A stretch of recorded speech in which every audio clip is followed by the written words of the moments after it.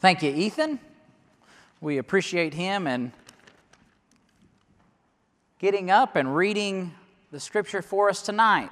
Now, I was just quickly scooting to this side so I wouldn't have to waste any time, or so I'm going to tell you. He did a fine job, and we sure appreciate him. All right, tonight. Now, this morning I held you a little extra, so maybe I'll get you out a minute or two early if you're lucky. All right. Tonight, our character, as you might have guessed, is Hannah. Hannah, one of the fine women of the Bible. Now, there's not just a lot that is spoken of in regards to her life, but there is a portion in which we can see a very spiritual woman. We can see a lady who suffers through despair. And ultimately, we see Hannah, a woman that was eager to go to God in prayer. And I think as you look at her life, one of the greatest things that we can recognize is her desire to cast her cares upon God. As we begin tonight, I do want to thank each one for being here. If you're visiting with us, we greatly appreciate you. And I know Mike is gone this week, but make sure you come back next week. And we would love to have you be with us once again. Hannah. First mentioned in 1 Samuel chapter 1. 1 Samuel chapter 1 and verse 2, we find that Elkanah has two wives. The name of one was Hannah, and the name of the other was Peninnah. Peninnah had children, but Hannah had none. She had no children. Now, as you look at the story of Hannah, this was a cause for heartache. It was an issue in her life. You know, it mentions in verse 5 that Elkanah, her husband, had given her a double portion. Now, within this, we see Hannah had a desire to worship. We see the other wife also went to worship, and then her sons or her children as well. But when they went, it says to Hannah he would give a double portion. You might notice it says, for he loved Hannah. I think it's very possible that Elkanah understood. She's got a lot of despair. She's got a lot of heartache that comes from her desire to have children. But it hasn't happened. It hasn't worked out. But yet we see Elkanah loves her. He gives her a double portion. And it says, although the Lord had closed her womb, she hadn't had the opportunity to bear children. Now, this was a time of despair.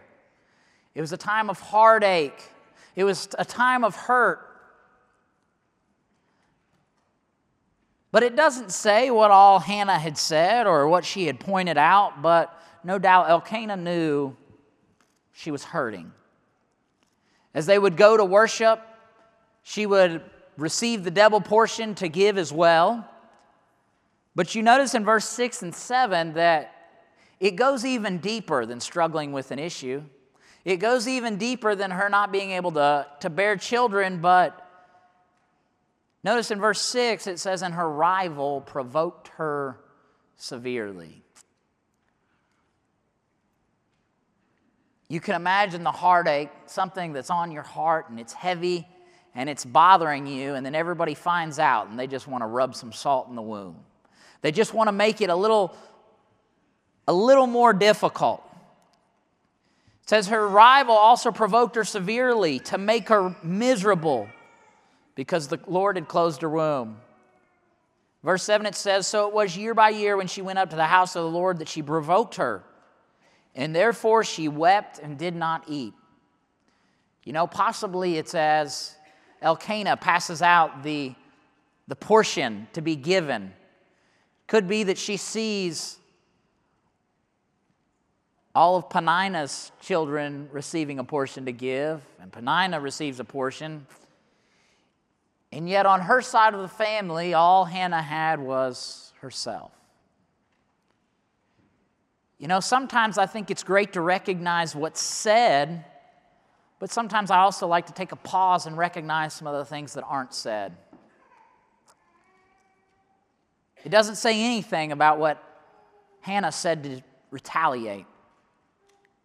It doesn't say anything about Hannah ever saying a word back to Peninnah. But it mentions her in verse 6 as a rival.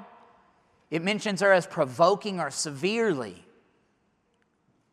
But it never says that Hannah did anything to try to get at her. In fact, as you look at the record, the only thing the record states is what she does after. As they go to make an offering, it seems as though each time they go to make an offering, it's as though it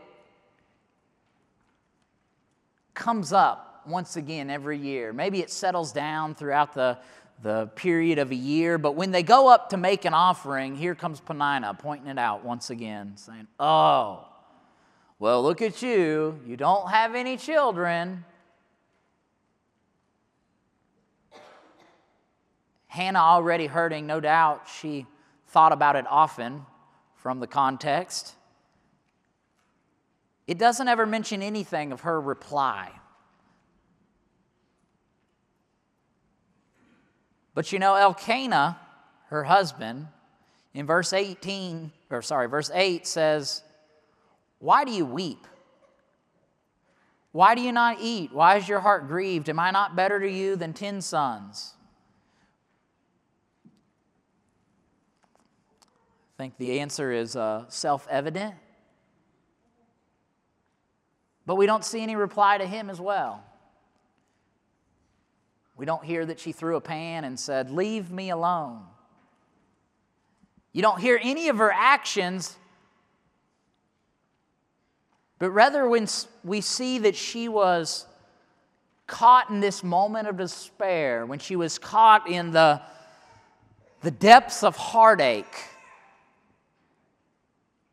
we see her mind and where it goes. Notice in verse 9 it says, "So Hannah arose after they had finished eating and drinking in Shiloh. Now Eli the priest was sitting on a seat by the doorpost of the tabernacle of the Lord, and she was in bitterness of soul." Why? Everything we just read about. She's had Peninnah breathing down her back, it seems. She has Elkanah trying to come in and save the day. And so in verse 10, we see her in the depth of her hole. We see her swallowed up by the world and the problems and the despair that's in it. And it says, "And she prayed to the Lord and wept in anguish."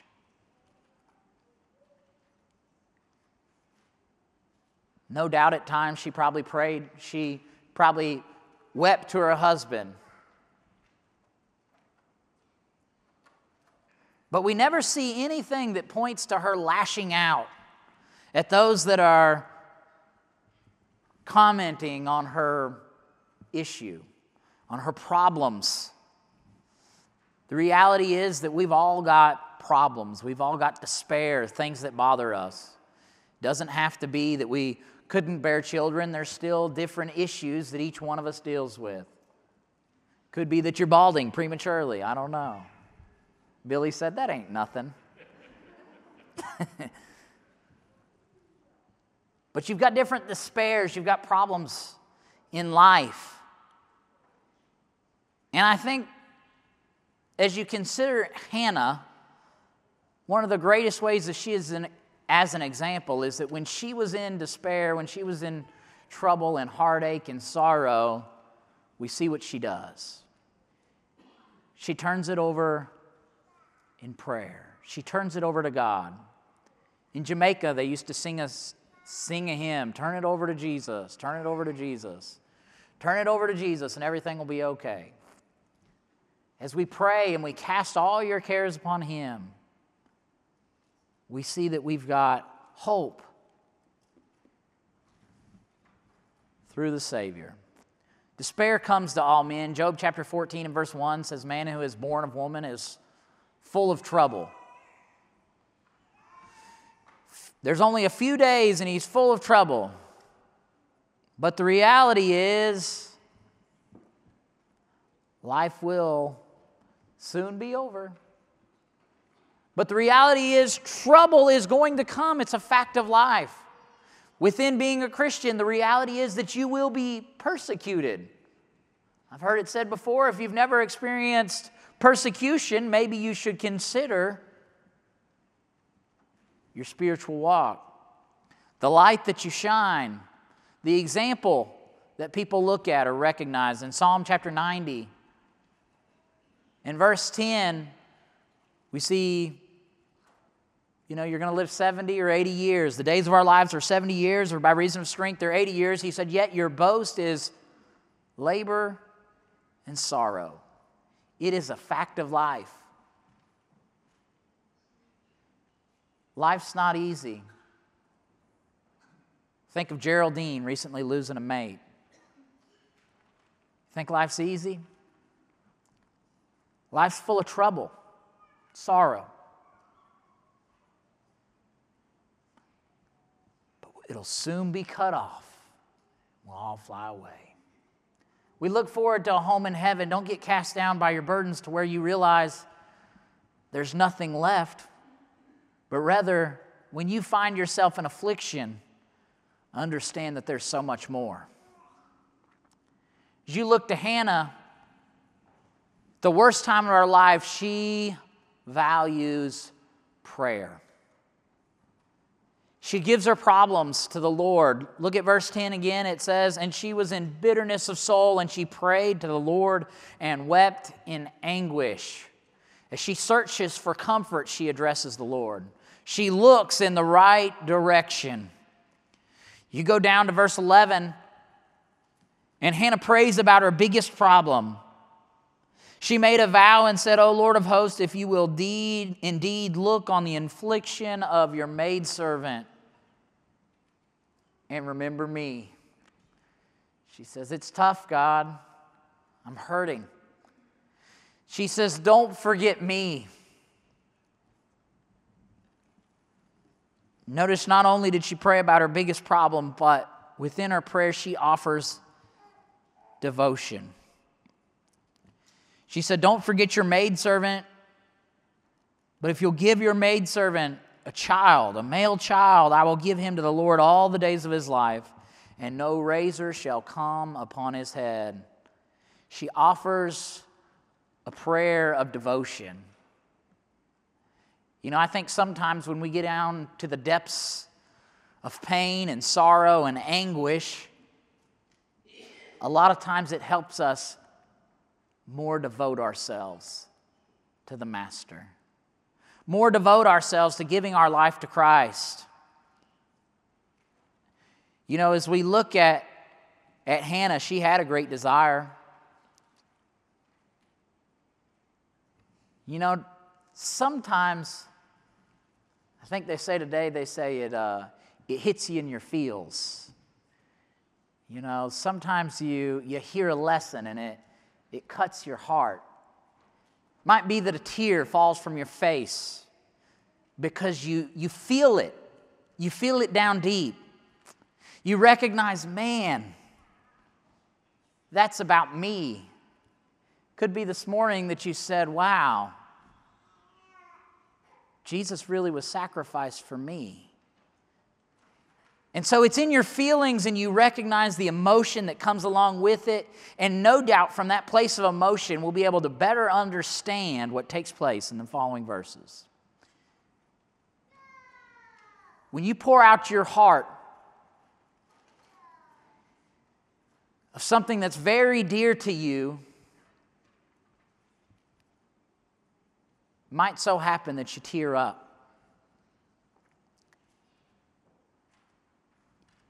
Yvette sometimes talks about tears, and she'll talk about they cried real big. Other times she'll say, and it was an ugly cry. As you look at Hannah, I have a feeling that what you're fixing to see is an ugly cry. She was showing everything. She was opening her heart and pouring it out to the Lord, and sometimes I think we're too afraid to do that. We've got to keep this persona where everybody recognizes that I'm a emotionless, strong, independent male. But Hannah wasn't afraid to pour out her heart. All right, let's see what happens. Start in verse 12. And as it happened, as she continued praying before the Lord, that Eli watched her mouth. It says, now Hannah spoke in her heart, only her lips moved. Her voice was not heard. Therefore, Eli thought she was drunk. So Eli said to her, how long will you be drunk? Put your wine away from you. But Hannah answered and said, no, my Lord. I'm a woman of sorrowful spirit. I've drunk neither wine nor intoxicating drink, but have poured out my soul before the Lord. I have a feeling that as she bowed her head and moved her lips and didn't make a sound, that you could see tears coming from her face. I have a feeling that you can recognize that there is something definitely wrong here, and that's exactly what Samuel said. He said, she's messed up. But oh, what a misunderstanding. Hannah was misunderstood because she was praying from the depth of her spirit, from the depth of her heart within her. She offers this prayer to the Lord. Notice verse 16. Do not consider your maidservant a wicked woman. Man, she just poured out her heart to God, and now she feels as though she's being looked down upon once again.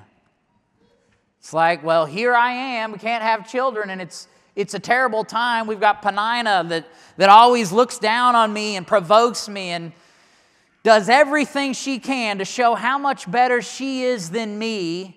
And I go in here and offer a prayer,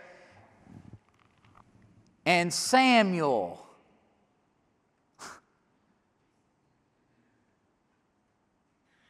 the priest,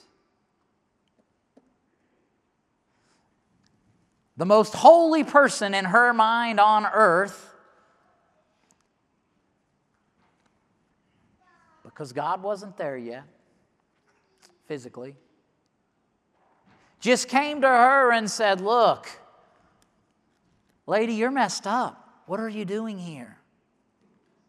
Basically, he says, go home and sober up, and then you can come back and talk to God. She says, you got the wrong woman. She said, I'm just giving my heart to the Lord. She said, out of the abundance of my complaint and grief, I have spoken until now. She said, I'm just pouring my heart out to the Lord. Within Hannah's prayer, I think one of the greatest tasks that parents have is choosing to devote their children to the Lord. You know, as I think about the great tasks that we have on earth, I think our greatest task is making sure that I, Jared Rhodes, do my dead level best to get to heaven. After that, I've got a family that is my greatest goal, to ensure that they get to heaven. But following my family, I want everybody else to get to heaven. Within Hannah's devotion, there is no doubt that she's got a devotion that her children will be devoted to the Lord. Think of Ephesians chapter 6 and verse 4. It says, you fathers, do not provoke your children to wrath, but bring them up or raise them up in the training and admonition of the Lord. Train them up to be spiritual Christians. Train them up to be living for the Lord. I think of Psalm 127 and verse 3, it said, behold, children are a heritage from the Lord. The fruit of the womb is a reward. Now that reward, that treasure, you get a hold for a short time. We've got a lot of young people here. There's a lot of parents that are choosing right now, I want my kids to be raised serving the Lord. And I think there's no greater decision. I'm thankful to see each one that's here tonight because it says that your parents or you want to serve the Lord. And I pray that we all carry that devotion that she had for her son, but also the devotion that we ought to have for ourselves as well. Notice also that within Hannah's value of prayer, we need to consider the prayer as one of the greatest things that we have going on in our life. It needs to be a major part of our life. You know, in 1 Peter chapter 5 and verse 7, it says, casting all your cares upon Him. Why? For He careth for you. God's design and His desire is that when you find yourself in anguish or despair or heartache or sorrow, cast it on Him. But at the same time, when you find yourself with plenty and joy and happiness, give Him thanks. Still cast that care upon Him. The design is God cares for you. In Philippians chapter 4 and verse 6, it says, be anxious for nothing, but in everything, by prayer and supplication, let your requests be made known unto God. You know, I love listening to Jude pray. Prays every night, and there's hardly a meal that he'll allow anyone to pray if he is present. You can do second prayer possibly, but as long as Jude gets to say one. One thing I find interesting in watching my 3-year-old pray is that he says what his cares are. It's not the generic same prayer that I've always heard. It's always different. He's probably thankful that you're there. He might be thankful for the candy that he's about to eat. Very likely he's thankful for a show that he got to watch. But I'll tell you this, he's sincere. Sometimes we get so eager to rush through a prayer that we say the same thing that we've always said. It's meaningless. It comes from a place in our heart that we gave it no thought.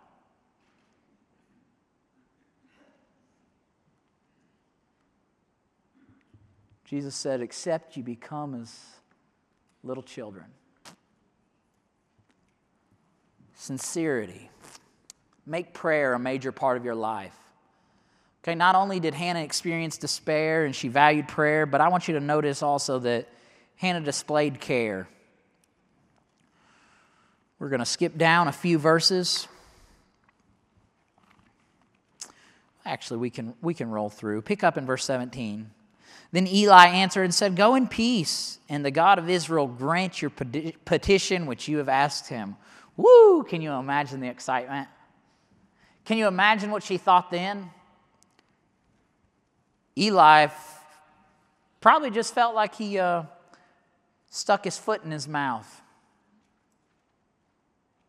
Eli probably just recognized, I really messed up this time.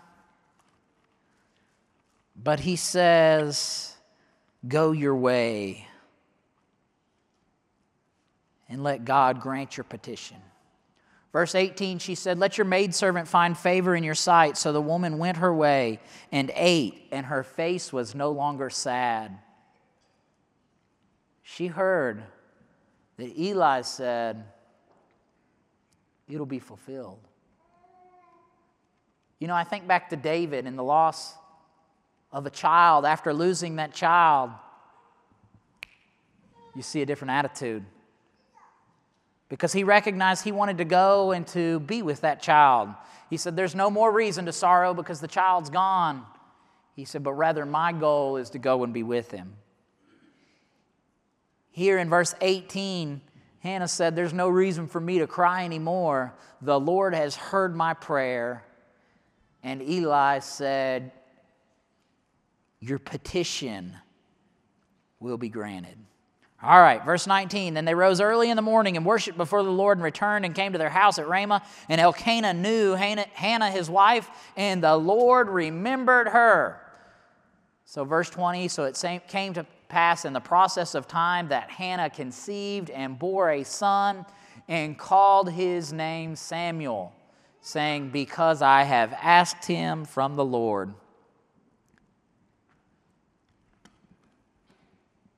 Here comes the baby boy. Samuel is born to Hannah, the baby that she had prayed for and she had mourned for. Notice verse 21 through 23. The nurturing.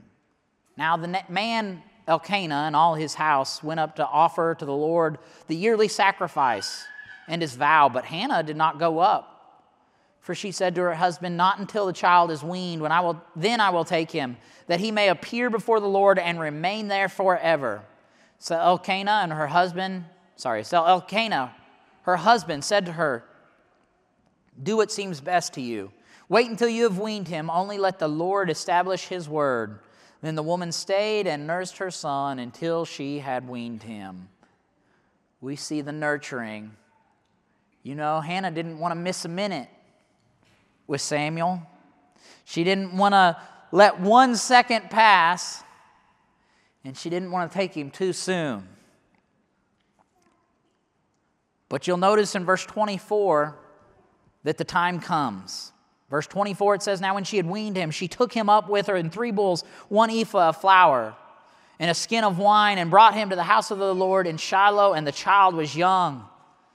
Then they slaughtered a bull and brought the child to Eli. And she said, oh, my Lord, as your soul lives, my Lord, I am the woman who stood by you here, praying to the Lord. For this child I prayed, and the Lord has granted me my petition, which I asked of him. She said, just as you said, the child is here.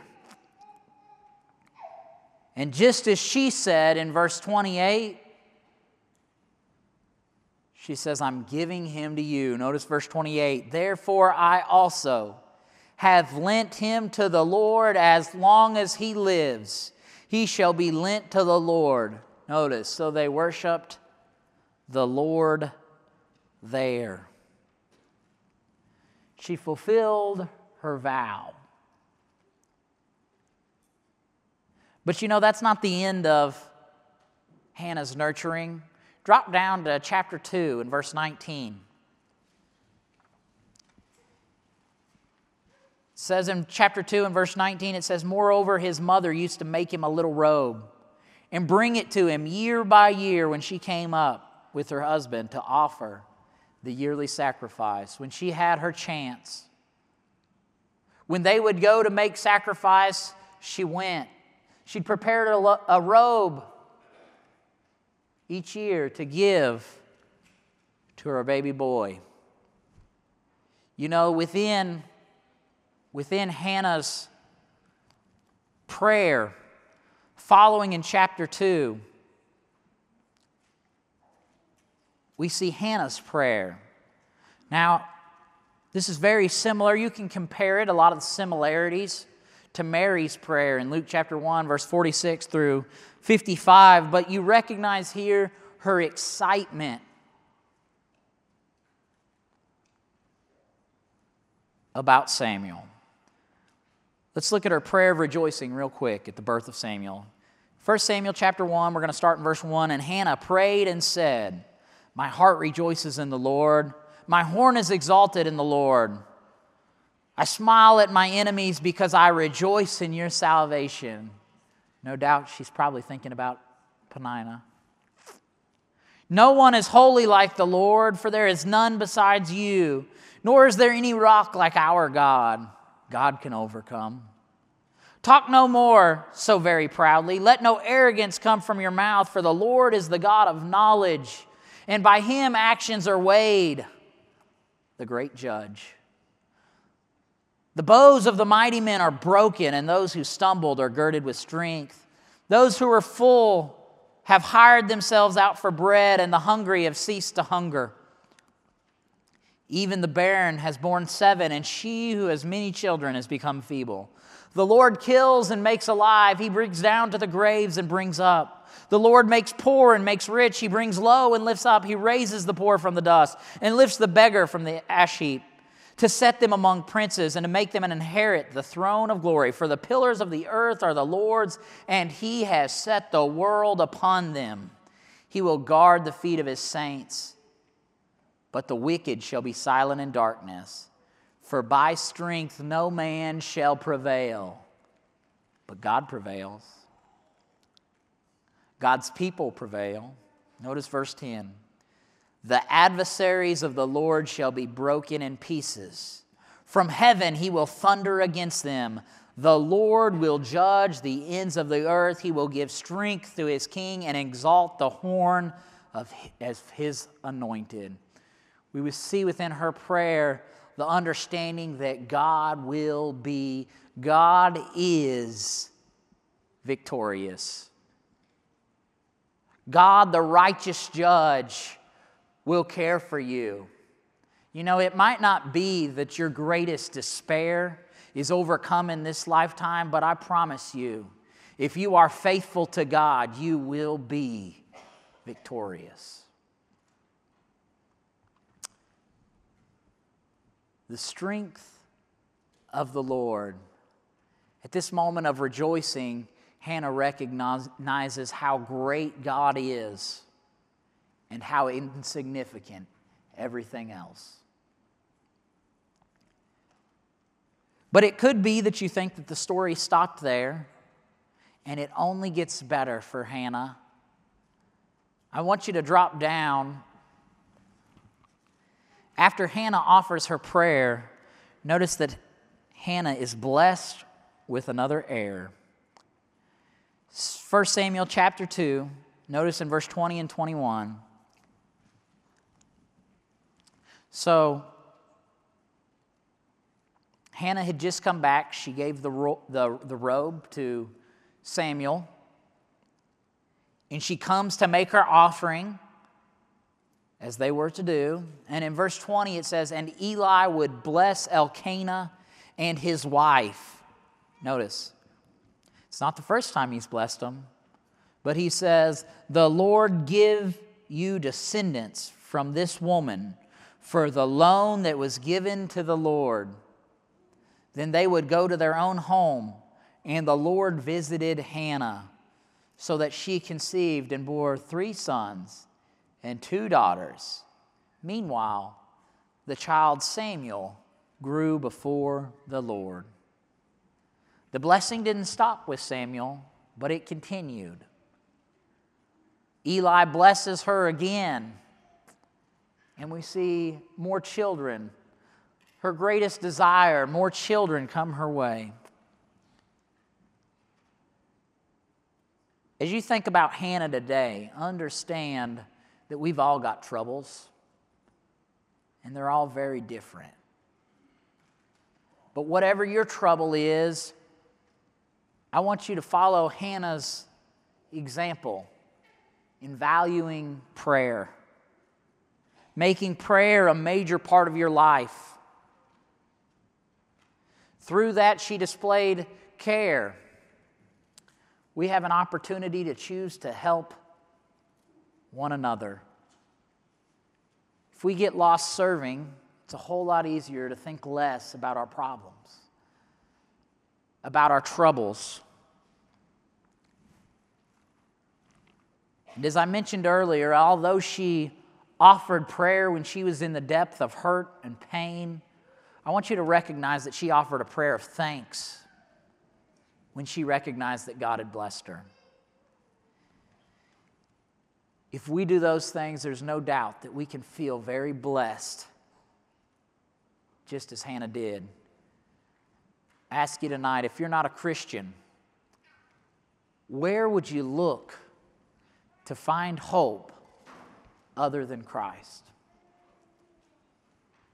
And I'll go ahead and tell you the answer. No matter what you seek, if you aren't looking to God, you won't find it. You know, Solomon tried really hard,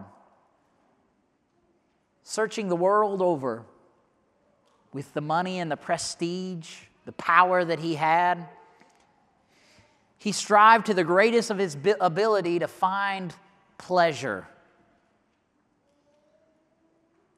And after he gets through to the end of his life, he says, "Fear God and keep His commandments. This is man's all." This is everything. If we get the point that we understand it's all about God, then we'll have a pretty special blessing, just as Hannah received hers. If you haven't given your life to Christ, I ask you tonight, why not? Knowing that Jesus Christ, the Son of God, came to this earth and living a perfect life, sinless, was murdered without reason. But He did it upon a cross, and He was hung there for us.